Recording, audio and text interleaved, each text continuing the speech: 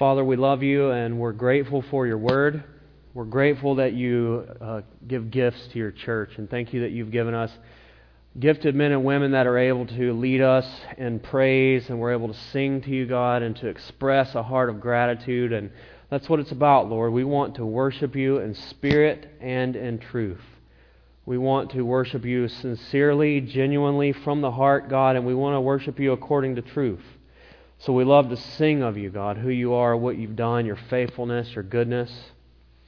And now as we transition into the part of our gathering where we open your word and we study it together, Father, this is simply a continuation of that worship that we have already entered into. And so I pray that just as you have been exalted and moving in the hearts of the folks in this room, that you would continue to do that, Lord, even now.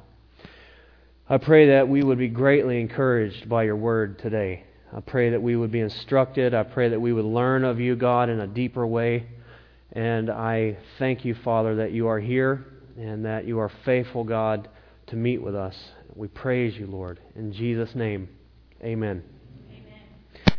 Okay, so as I have mentioned time and time again, the theme of the book of Romans, you guys ought to know this pretty well by now, and I'm going to keep throwing it at you. I want it to be where I can ask you and you can answer it with no hesitation, and that is the righteousness of God. The righteousness of God. From cover to cover in the book of Romans, Paul is making it very clear God himself is righteous. He has a righteous standard that we really cannot meet, but God imparts His righteousness to us by grace. And that is great news. And we are justified by faith. The just shall live by faith. And so, chapter 1, verse 16 of Romans says that very thing. Paul says, "For I am not ashamed of the gospel of Christ, for it is the power of God to salvation for everyone who believes, for the Jew first and also for the Greek. For in it the righteousness of God is revealed from faith to faith, as it is written, the just shall live by faith." And so that is the central theme, the righteousness of God. And I would say under that, the just shall live by faith. And so the first 18 verses, we spent some time there. That was the greetings. And then we moved into this section that we are currently in, the context we are currently in. I would call it universal guilt. Paul's making it very clear that we are all guilty before a holy God, that we are all in trouble. And he makes that very plain and very clear before he gets into the good news, because we can't fully understand just how good the good news is until we have some understanding of how bad the bad news is. And so Paul spends quite a bit of time making that case. And so you'll recall in verses 18 through 32, we address the pagan idolater and the gross immorality that these folks were engaged in. They were suppressing the revelation of God that had been given to them. They discarded that, they discounted it, and they were given over to gross immorality. But then we moved into chapter 2, and Paul begins to have this dialogue. Remember, I talked about that last week, that invisible conversation I think a lot of us can relate with, when you can almost anticipate what someone would say, and you kind of go through this thing in your head where you're having this invisible conversation, and then I would say this back to them if they said that. And it's almost as if that's what Paul is doing here. So he anticipates, after talking about these pagan idolaters and the gross immorality, that the self-righteous man would rise up and say, "You're right, Paul, they should be condemned. They are guilty. Shame on them." But then Paul says, "Yeah, but who are you? Who are you to cast judgment on them when you yourself are guilty of the same thing?" So Paul addresses that judgmental hypocrisy there, verses 1 through 4. Now he contrasts that with the righteous judgment of God. You have the unrighteous judgment of the hypocrite, the judgmental hypocrite, but then Paul turns from there and talks about the true righteous judgment of God Himself. So we spent some time talking about that last week. We talked about the fact that God judges based on that which is right. He is perfectly just. He is holy. And the judge of the earth will do that which is right. And He's able to judge based on motives, because He can see into the hearts of men. We will be judged by the secrets of our hearts, it says, in the day of judgment. And so there are so many different ways in which God goes about executing judgment. But today, I would say this is a continuation of that. So I've titled this God's Righteous Judgment, Part 2. And this is God looks at the heart. God is a righteous judge. He is just. And He judges us based on our heart. He looks at the inner man. He looks at not so much what's going on the outside, because people can be really deceived by that. We can put on a good front. We can look pretty good. And some people can look at that and think, man, that guy or that gal, they've really got it together. But God looks at the heart. God looks at the inner man. He's not deceived. As a righteous judge, He has the ability to do just that. And so that's the kind of righteousness that you and I need. It's not just outward, external righteousness. And that is important. I don't want to minimize that. We certainly don't want to be living unrighteously, outwardly, right? But that in and of itself is not enough. We must have this inner righteousness. And so a couple of verses, Matthew 5. Jesus often dealt with the Pharisees and the scribes, the Sadducees. They had this down to a science. They really leaned on their righteousness, their outward appearance. Jesus said, "For I say to you that unless your righteousness exceeds the righteousness of the scribes and the Pharisees, you will by no means enter the kingdom of heaven." That's a tall order. The people of that day would look at the scribes and Pharisees and say, how in the world could you possibly exceed that righteousness? They've got it down to a science. But that wasn't the righteousness that Jesus was talking about, because they may have looked good on the outside, but inwardly they were dead men, dead. And so that kind of righteousness they actually had was the kind of righteousness that Isaiah addresses in Isaiah 64:6, where he says that our righteousness is like filthy rags before God, our externals. Outward righteousness that has no inward righteousness, it's simply externals. That to God means nothing. It's filthy rags, filthy garments. He's not pleased with that. He's disgusted by it, in fact. And it's amazing to think that oftentimes we will uphold those things before God. Look at what I have done for you, God. And He looks at that and says, that is disgusting. That is filthy rags. That's what externals amount to apart from the heart. And so Paul, he came to realize this in a very graphic way, because Paul was a Pharisee of the Pharisees. And he says this in Philippians chapter 3, verse 8. "Yet indeed I also count all things lost for the excellence of the knowledge of Christ Jesus my Lord, for whom I have suffered the loss of all things, and I count them as rubbish, that I may gain Christ, and be found in Him, not having my own righteousness, which is from the law, but that which is through faith in Christ, the righteousness which is from God by faith."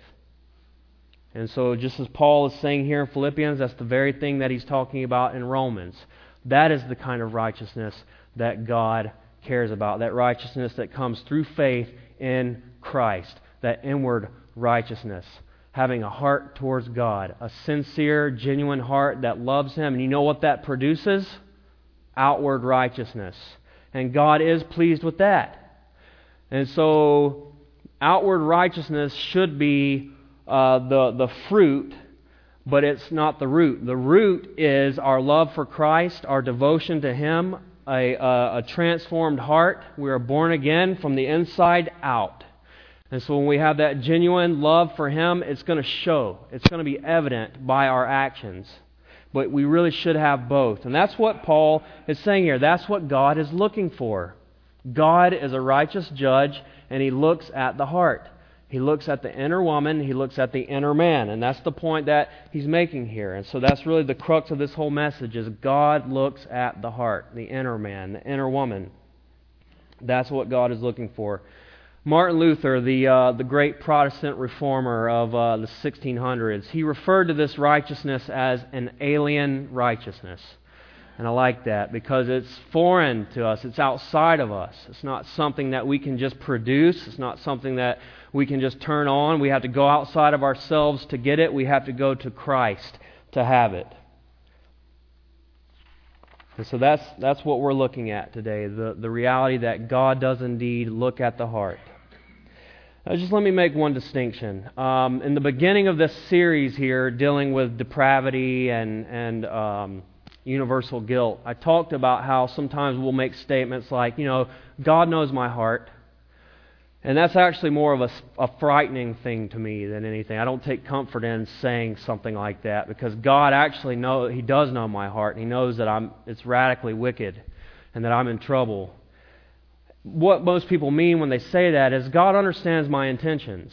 God knows that I'm being sincere, and other people may not know that or believe that, but God knows. And so I get that, and that makes sense. So today when I talk about God looks at the heart, I'm not necessarily talking about the heart in the same sense that I've been talking about. I'm talking about it as in God looks at the inner man, who you really are, what you really are thinking on the inside, because oftentimes it can be two totally different things. The outside can look really good, it can be really impressive, and the inside can be deader than dead, as I've already mentioned. And so God wants to see that the inside is right and that the outside follows. So with that, Romans chapter 2, verse 17.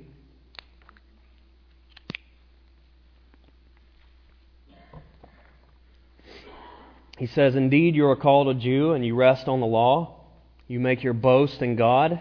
You know His will, and you approve the things that are excellent, being instructed out of the law, and are confident that you yourself are a guide to the blind, a light to those who are in darkness, an instructor of the foolish, a teacher of babes, having the form of knowledge and the truth in the law." So Paul says you seem to have this lengthy resume here. You have these externals. You have these things that bring you some sort of confidence. And you could almost categorize these. He said you're called a Jew. You rest on the law. It's kind of like the status. This is who I am. This is what I have. And they had a lot of pride in that. The Jews had a lot of pride in the fact that they were God's chosen people and that they had been given the law. And that is great. That's important. But that in and of itself did not make them right. And he goes on to say, you boast in God, you know His will, you approve the things that are excellent, being instructed out of the law, having the form of knowledge and truth. So they certainly had some level of knowledge. They had a greater knowledge of God than I would say the rest of the world. God had given them a very specific and special revelation of Himself through the Old Testament. We talked about general revelation. The whole world knows there is a God based on creation itself, if for no other reason. But God gave the Jews the written law, and in it a greater revelation of Himself. So now they've got status, they've got knowledge. Confident, he says, that you're a guide to the blind, a light in darkness, an instructor of the foolish, a teacher of babes. So they saw themselves as leaders even. You may have status, you may have knowledge, you may be a leader, you may have influence, you may see yourself as someone who can instruct people or be a light to the darkness. Even though maybe this would describe them, it still did not save them.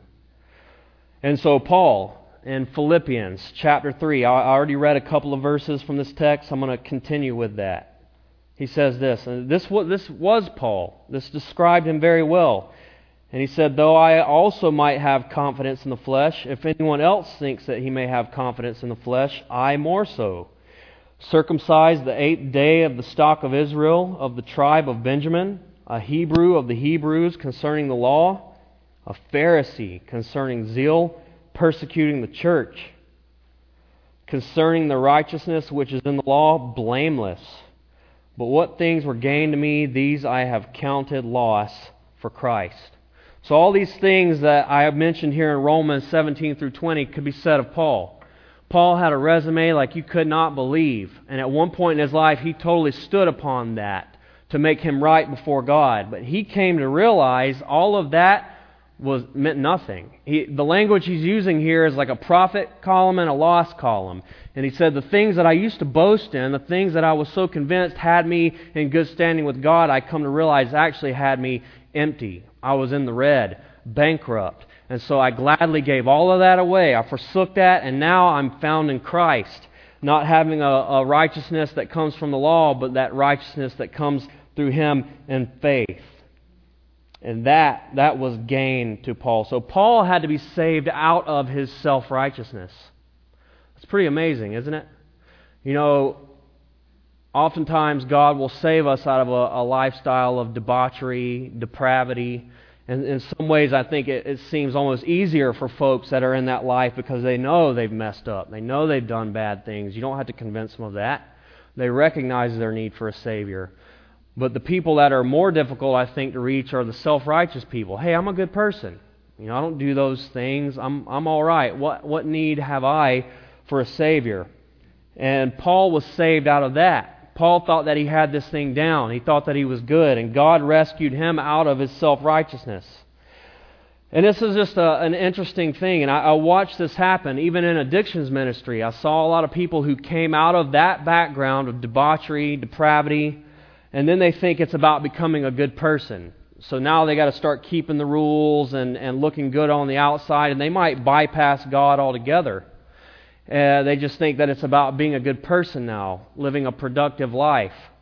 And so they go from the outwardly being bad to outwardly being good, but they're still lost. And Paul started out as being a good person, and he was lost, and he came to realize that. And before I came to Christ years ago, that was my mindset, was one day I'm going to get my life right, and then I'll come to God.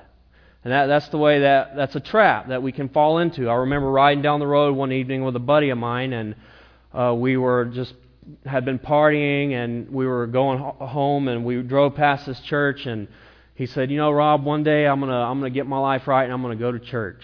And that sounded good to me. That was profound, but I come to realize not too long after that, it doesn't work that way. You're not going to get right and then come to God.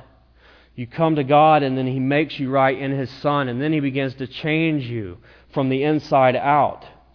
And so just as Paul was saved out of his self-righteousness, here in Romans, he's making that same appeal. Just because you have all these things going for you, it doesn't mean anything. That's all externals. It's all outward.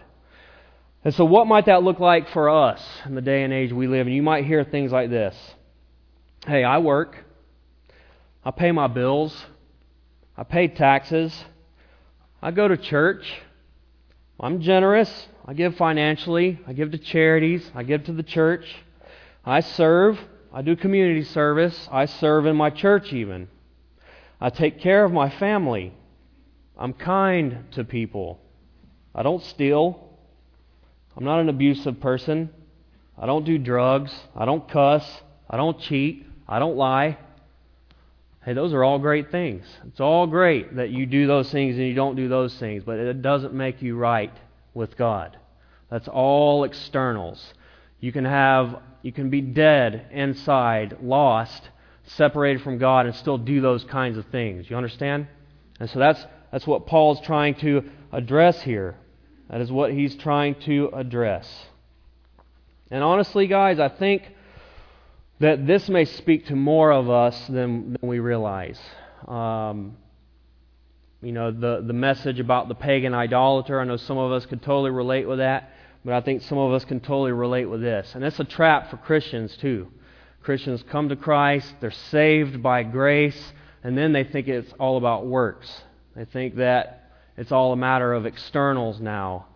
And it's a trap that we can fall into. We are saved by grace. We are kept by grace. It's all God. Amen? Amen. And He looks at the heart, and our hearts can grow cold. Our hearts can grow far from God. And we might be doing everything right outwardly, and we're so far from Him inwardly. So I would just say God wants your heart. God wants all of you. He doesn't just want your outside externals. He wants your heart. He wants you from the inside and out. And so I'm going to come back to that at the very end, but I want to keep coming to that all the way throughout. So Paul in Romans addressed the externals, that they could have confidence in these things. Now moving on in verse 21, we're going to talk about kind of the deception of external righteousness. Verse 21. You therefore who teach another, do you not teach yourself? You who preach that a man should not steal, do you steal? You who say do not commit adultery, do you commit adultery? You who abhor idols, do you rob temples? You who make your boast in the law, do you dishonor God through breaking the law? The name of God is blasphemed among the Gentiles because of you, as it is written. So he asks this question, you teach others, do you not teach yourself? Okay, so you have this knowledge, you have this status, you have this influence, you claim to be a teacher to the ignorant. Have you not taught yourself? And so now Paul kind of hits them with that, kind of puts them back on their heels, and then these rhetorical questions. You preach against stealing, are you a thief? And so, it could be that people are being judgmental towards other issues and they're doing the same exact thing. We talked about that already. That does happen, as crazy as that may sound. It could be that someone's standing in judgment of someone else. They may not be doing the same exact things, but they are very much guilty in a lot of the very same ways.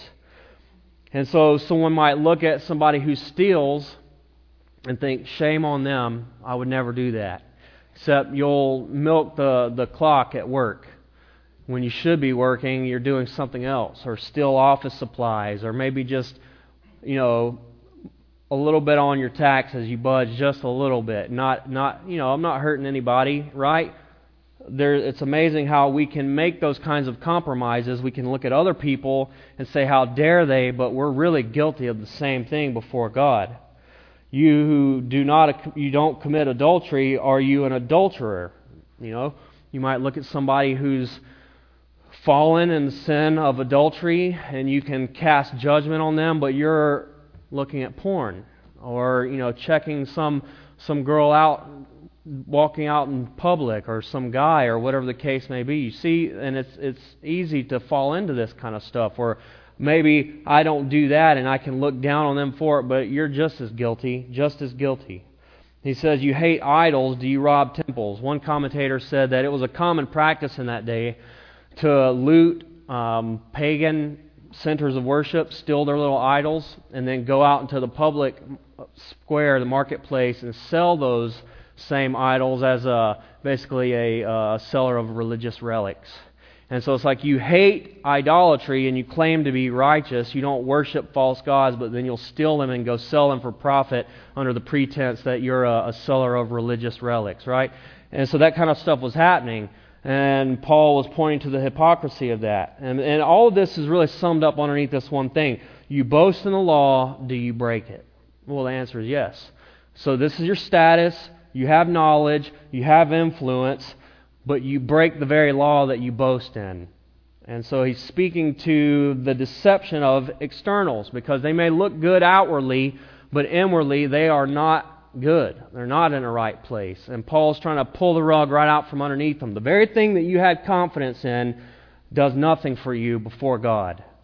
And that was the same thing that Paul said. I had all this going for me, so I thought, but I come to realize that actually had me in a place of loss. And so I gave that up for Christ.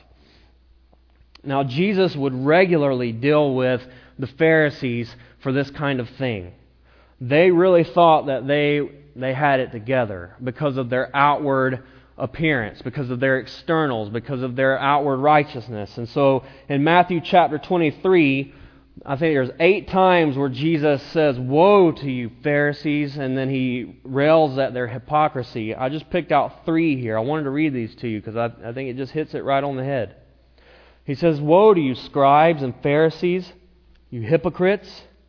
For you pay tithe of mint and anise and cumin, and have neglected the weightier matters of the law, justice and mercy and faith." And we're going to talk more about that in a minute. It says, "These things you ought to have done, without leaving the others undone. You blind guides who strain out a gnat and swallow a camel." So I love this. He says, "You hypocrites. You pay tithe of mint and anise and cumin." These are spices. What he's basically getting at is that they're tithing out of everything that they have. And that's pretty extreme. We tithe financially, and there are plenty of ways that we give, but I don't literally go through everything I have and come in and throw a couple of bags of salt and pepper or whatever in the tithe box, right? I mean, these guys were going overboard. They were being as rigid as they could be with outward issues. But Jesus said you should have been mindful of the weightier matters. Justice, mercy, and faith. That's what the law is really about. That's the essence of it, the heart of it, the spirit of it. And then he says this, "You blind guide, you strain out a gnat and you swallow a camel." So what he's essentially saying there is the gnat was the smallest of the unclean animals in the law. and a camel would be the biggest. They would actually filter their water through a cloth so that they didn't inadvertently swallow a gnat and break the law. But then he says you turn around and swallow a camel whole. And so that's pretty good. They're so careful, so meticulous about the smallest little things, and they're neglecting the massive matters of the law altogether in their hypocrisy. Well, verse 25, he says, "Woe to you, scribes and Pharisees, you hypocrites! For you cleanse the outside of the cup and the dish, but inside they are full of extortion and self-indulgence.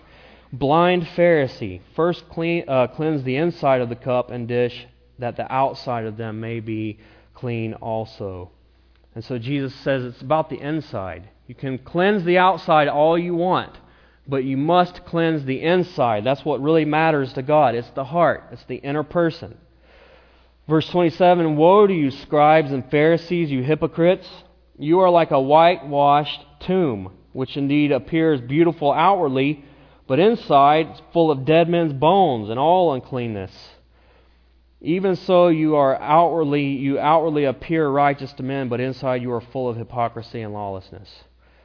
So he says, you're like a grave. You know, when they would have festivals there in Israel, they would go through and clean the whole town and have it looking really good for all the visitors, all the sojourners and pilgrims that were going to come in. And they would even go through and they would paint the tombs on the outsides white so that it would look nice and clean. But guess what was inside that tomb? Still a bunch of corpses, dead men's bones. And Jesus said, that's what you're like. You make the outside look nice and clean, but the inside is full of skeletons, dead men's bones. And he says you're full of hypocrisy and lawlessness. That's what God sees. God looks at the Pharisees and He sees that on the outside they look really good. On the inside they're dead. And therefore all of that stuff on the outside to God is filthy rags, filthy garments. It's disgusting to Him. He's not pleased with it because God wanted their hearts. You understand? God wants your heart.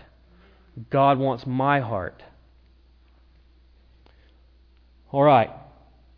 Well, moving on in Romans, verse 25. We're going to talk about the fact that externals are so very unreliable. You cannot count on that. Verse 25 says, "For circumcision is indeed profitable if you keep the law. But if you are a breaker of the law, your circumcision has become uncircumcision. Therefore, if an uncircumcised man keeps the righteous requirements of the law, will not his uncircumcision be counted as circumcision? And will not the physically uncircumcised, if he fulfills the law, judge you who even with your written code and circumcision are a transgressor of the law?"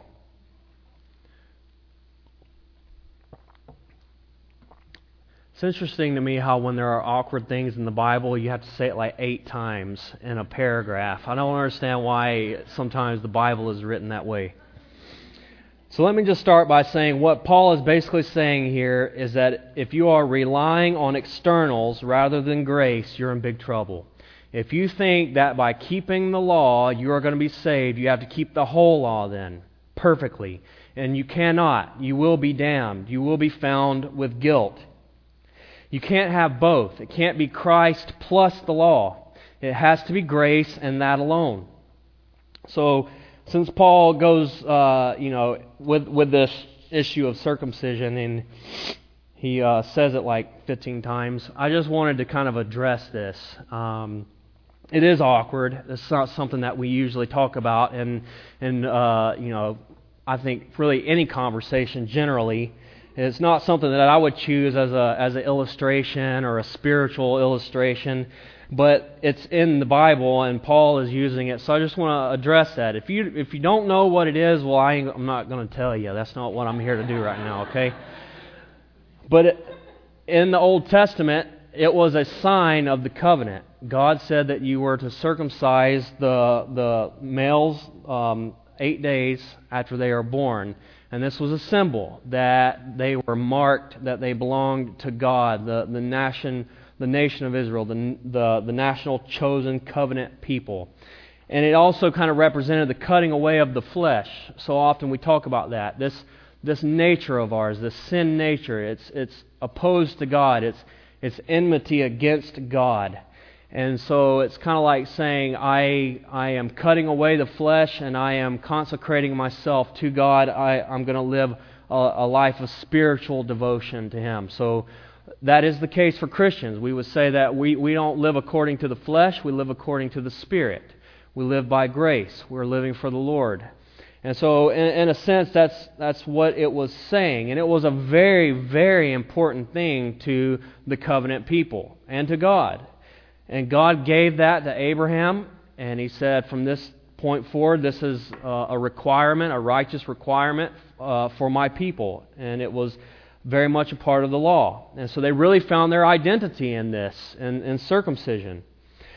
And that was a real issue in the early church. Paul addresses this in Galatians because people were coming to Christ. They were saved by grace through faith. They started out in the Spirit, but then the Judaizers were coming in and saying, that's all good, but you still need to keep the law. You still need to observe circumcision and the Sabbath and the feast and all of these other issues.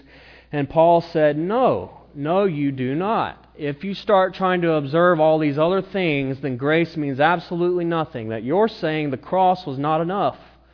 That the cross was not enough. It's a good start, but now let me keep all these laws and be all about these rituals and externals so that I can more or less make up what Christ didn't accomplish. And that, in a nutshell, is what is being said. And so Paul, he speaks to that very thing in Galatians 5. He says, "Indeed, I, Paul, say to you that if you become circumcised, Christ will profit you nothing. And I testify again to every man who becomes circumcised that he is a debtor to keep the whole law. You have become estranged from Christ, you who attempt to be justified by the law. You have fallen from grace." And so Paul's making it very clear here. It's not about outward righteousness. It's not about the externals. Those aren't going to get you right with God. It's about the heart. It's a spiritual circumcision. He's going to use that language as we move on. And then if you start depending on these other things, then Christ will profit nothing for you. You're on your own. Now it's up to you to be perfect. And I would just say, for any of us in here who've ever even tried for a second, we know that just does not work. We just cannot do it. Thank God for grace. Thank God for grace. And Paul even says there in Romans, "Will not the uncircumcised be justified in the judge of him who is circumcised?" He's talking about the righteous person who has come to God by faith in Christ, though he may not be circumcised, maybe he didn't keep that law. He is still justified in the judge of him who may be circumcised. You may have this other guy over here that's got all the externals. He's done all the things in the law outwardly, looks real good, but he's still dead. He's still damned.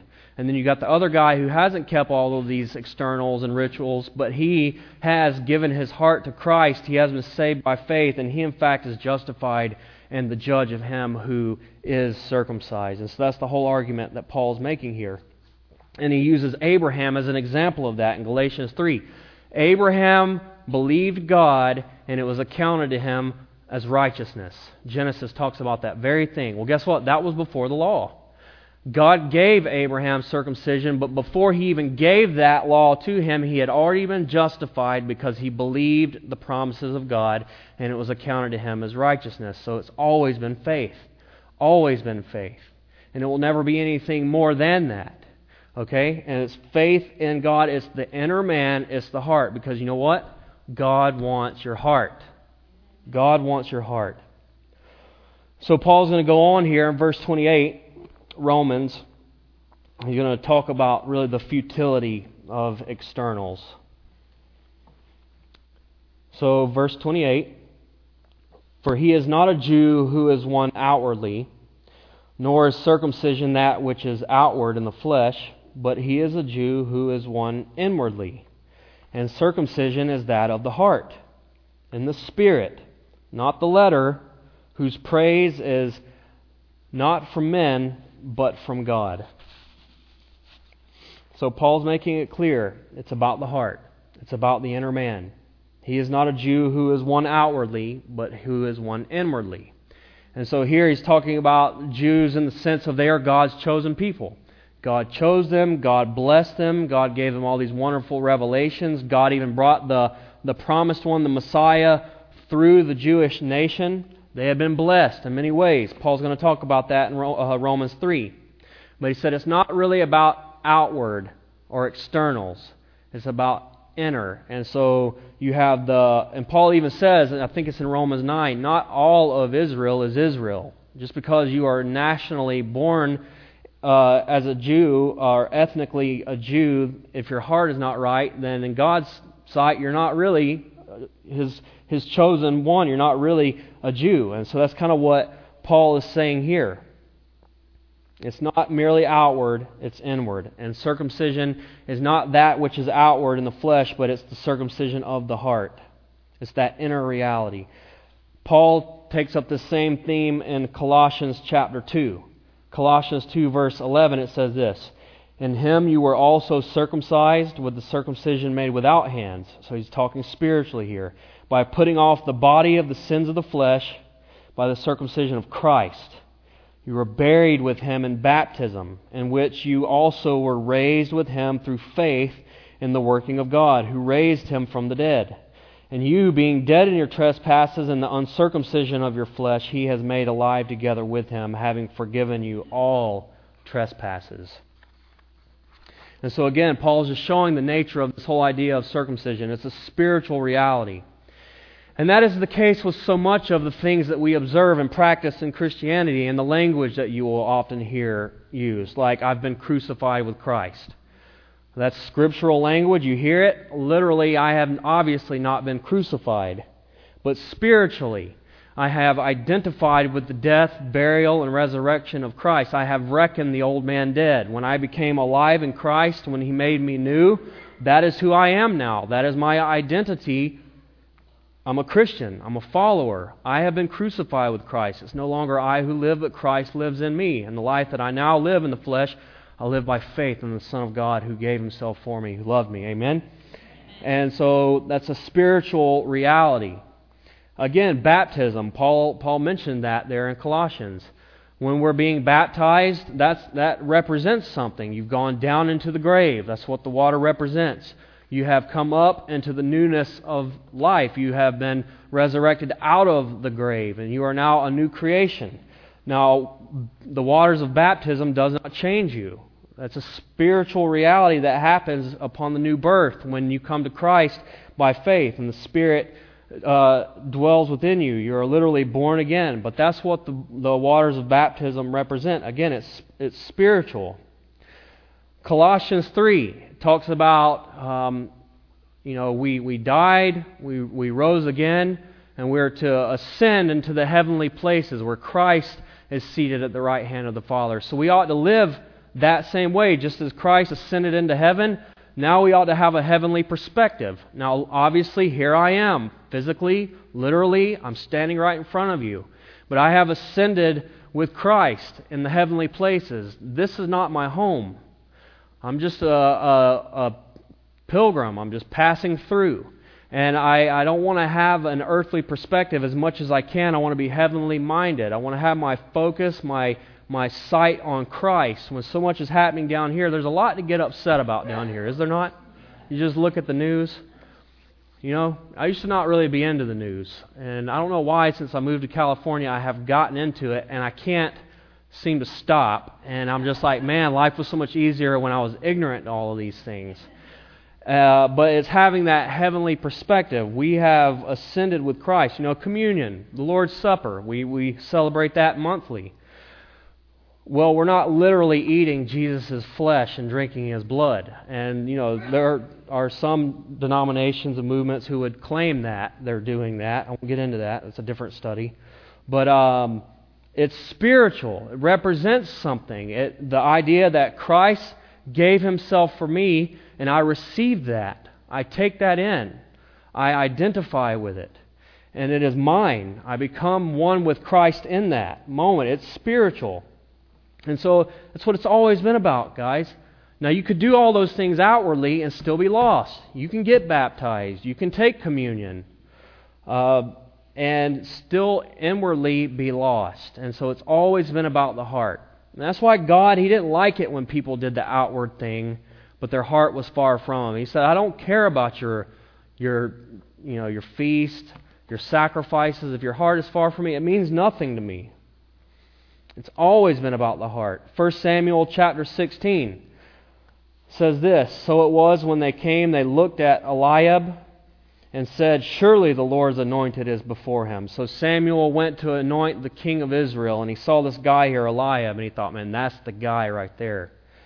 And this is what the Lord said to him, "Samuel, do not look at his appearance or at his physical stature, because I have refused him. For the Lord does not see as man sees. For man looks at the outward appearance, but the Lord looks at the heart." That's what God cares about. God cares about your heart. And then Paul also uses this language, it's the spirit of the law and not the letter. The spirit of the law and not the letter. I want to address that. There is a difference. When we talk about the spirit of the law, we're talking about the essence of it.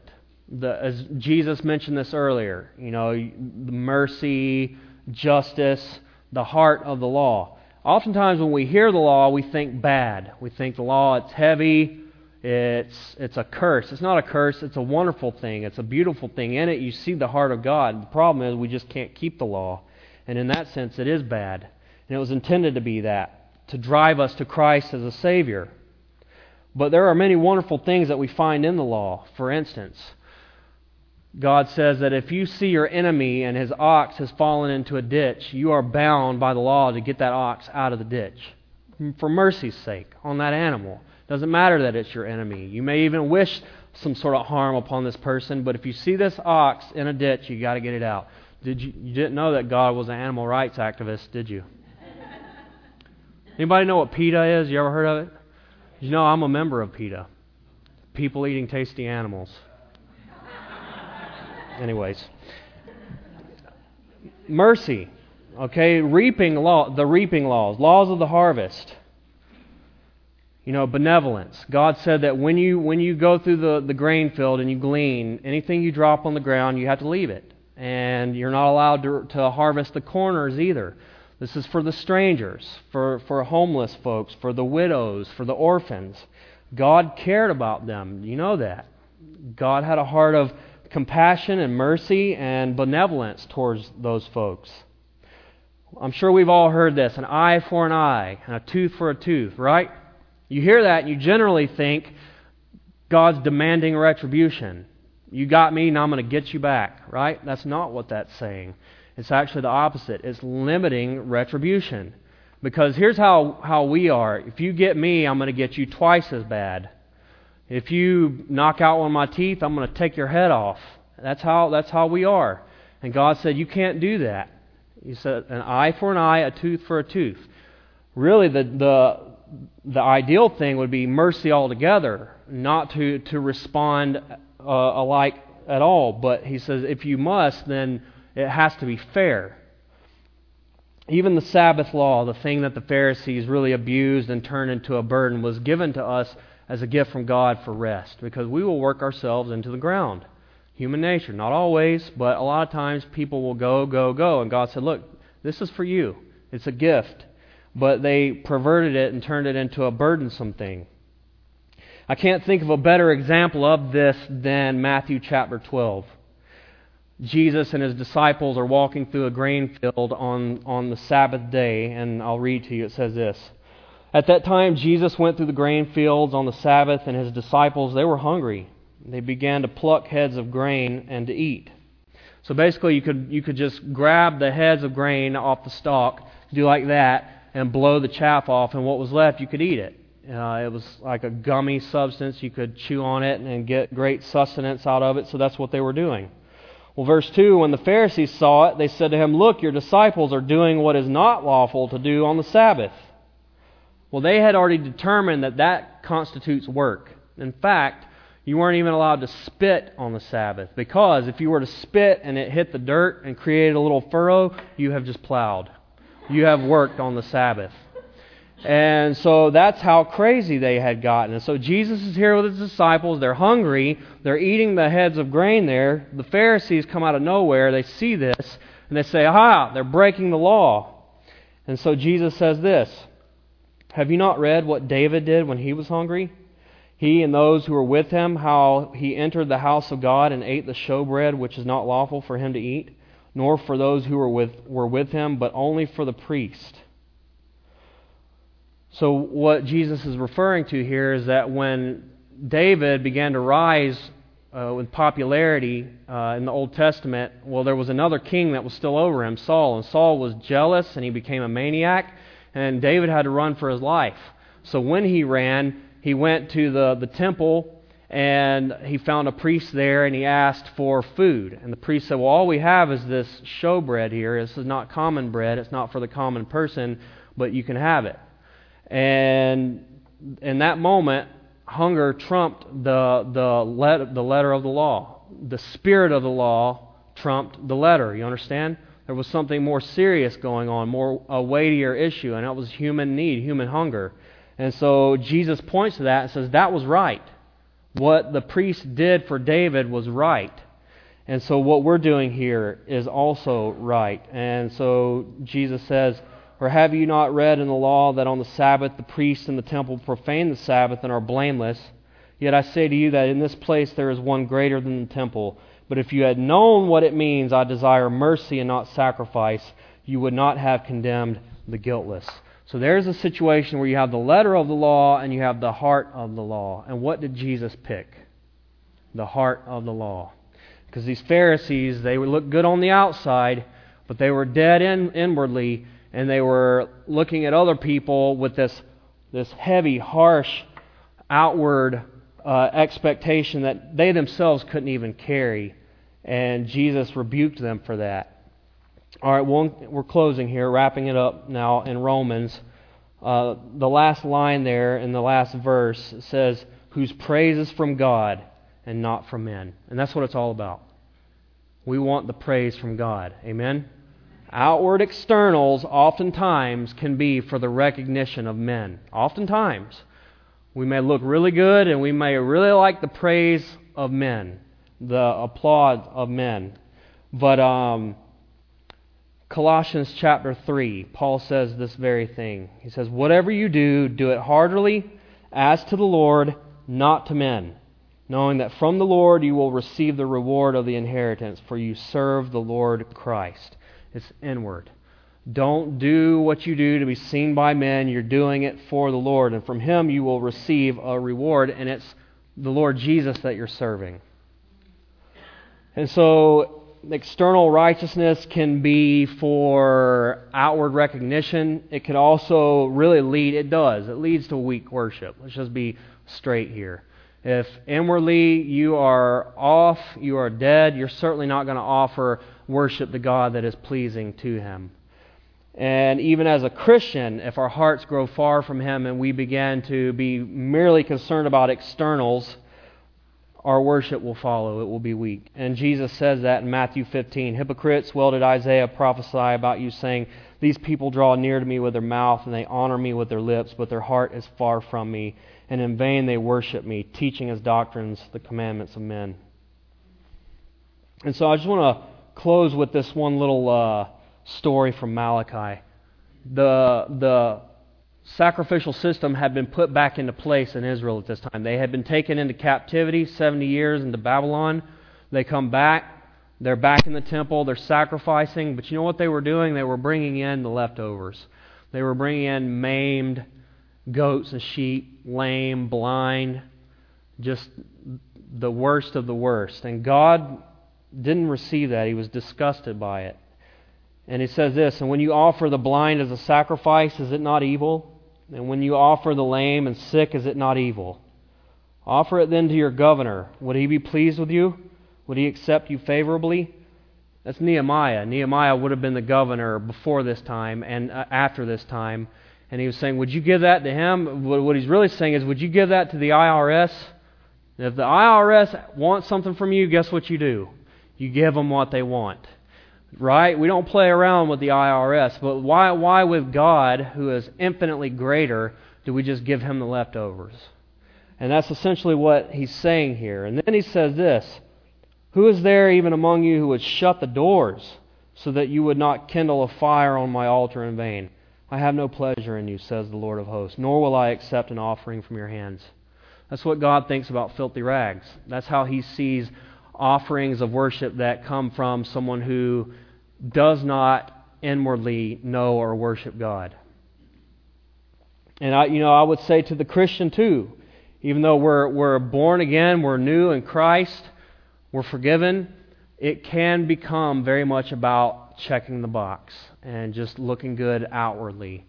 God wants your heart. If you don't know the Lord, He wants you. He wants your heart. He wants you to know Him. He wants to change you from the inside out. And He also wants to work on the outside. God loves us as we are. He would have us come to Him as we are, but He loves us too much to let us stay that way.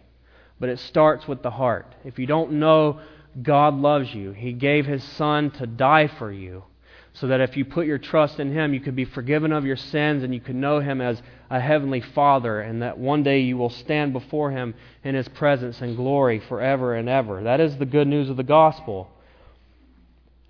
For the Christian, I just want to reiterate this. God wants your heart. First and foremost. Remember early on in my Christian walk, I was sitting down with a brother, an older, wiser brother, and I was just laying out my game plan. These are all the things that I want to do. And this is how I'm going to do it and when I'm going to do it. And he looked at me and said, "Get real." He said, "Seriously, get real." And I didn't like that, honestly. But he was kind of checking me. And then he said, "And here's the deal. God just wants your heart. I know you got all these plans, and I know that you want to do all these things, but God just wants your heart." I never forgot that. Not to say those things are bad, or that we shouldn't move forward and have dreams and goals and plans and all of that. But God wants your heart, first and foremost. God is glorified in who we are and the fruit that's in our lives. John 15 talks about that. Jesus never talked about gifts in the gospel. Did you know that? He always talks about fruit. He always talks about our character. And you know what that tells me? God is far more concerned with who we are in Him than what we do for Him. And so God wants your heart. God wants your love. God wants your devotion. God wants sincere love and worship. And He'll take care of those externals. But it'll be His doing in His time, and it starts with a heart that is for Him, a heart that loves Him. So let's give Him our hearts, shall we? As we close with a song of worship. I've been greatly blessed by this sermon this week. I do feel like God has kind of lit a fresh fire in my heart with that one simple statement. God wants my heart. God wants your heart. Does He have your heart? Or does your heart belong to something else? Does something else have your heart? If it does, I would ask you to repent of that today and tell God, "I'm sorry, Lord, I want you to have my heart."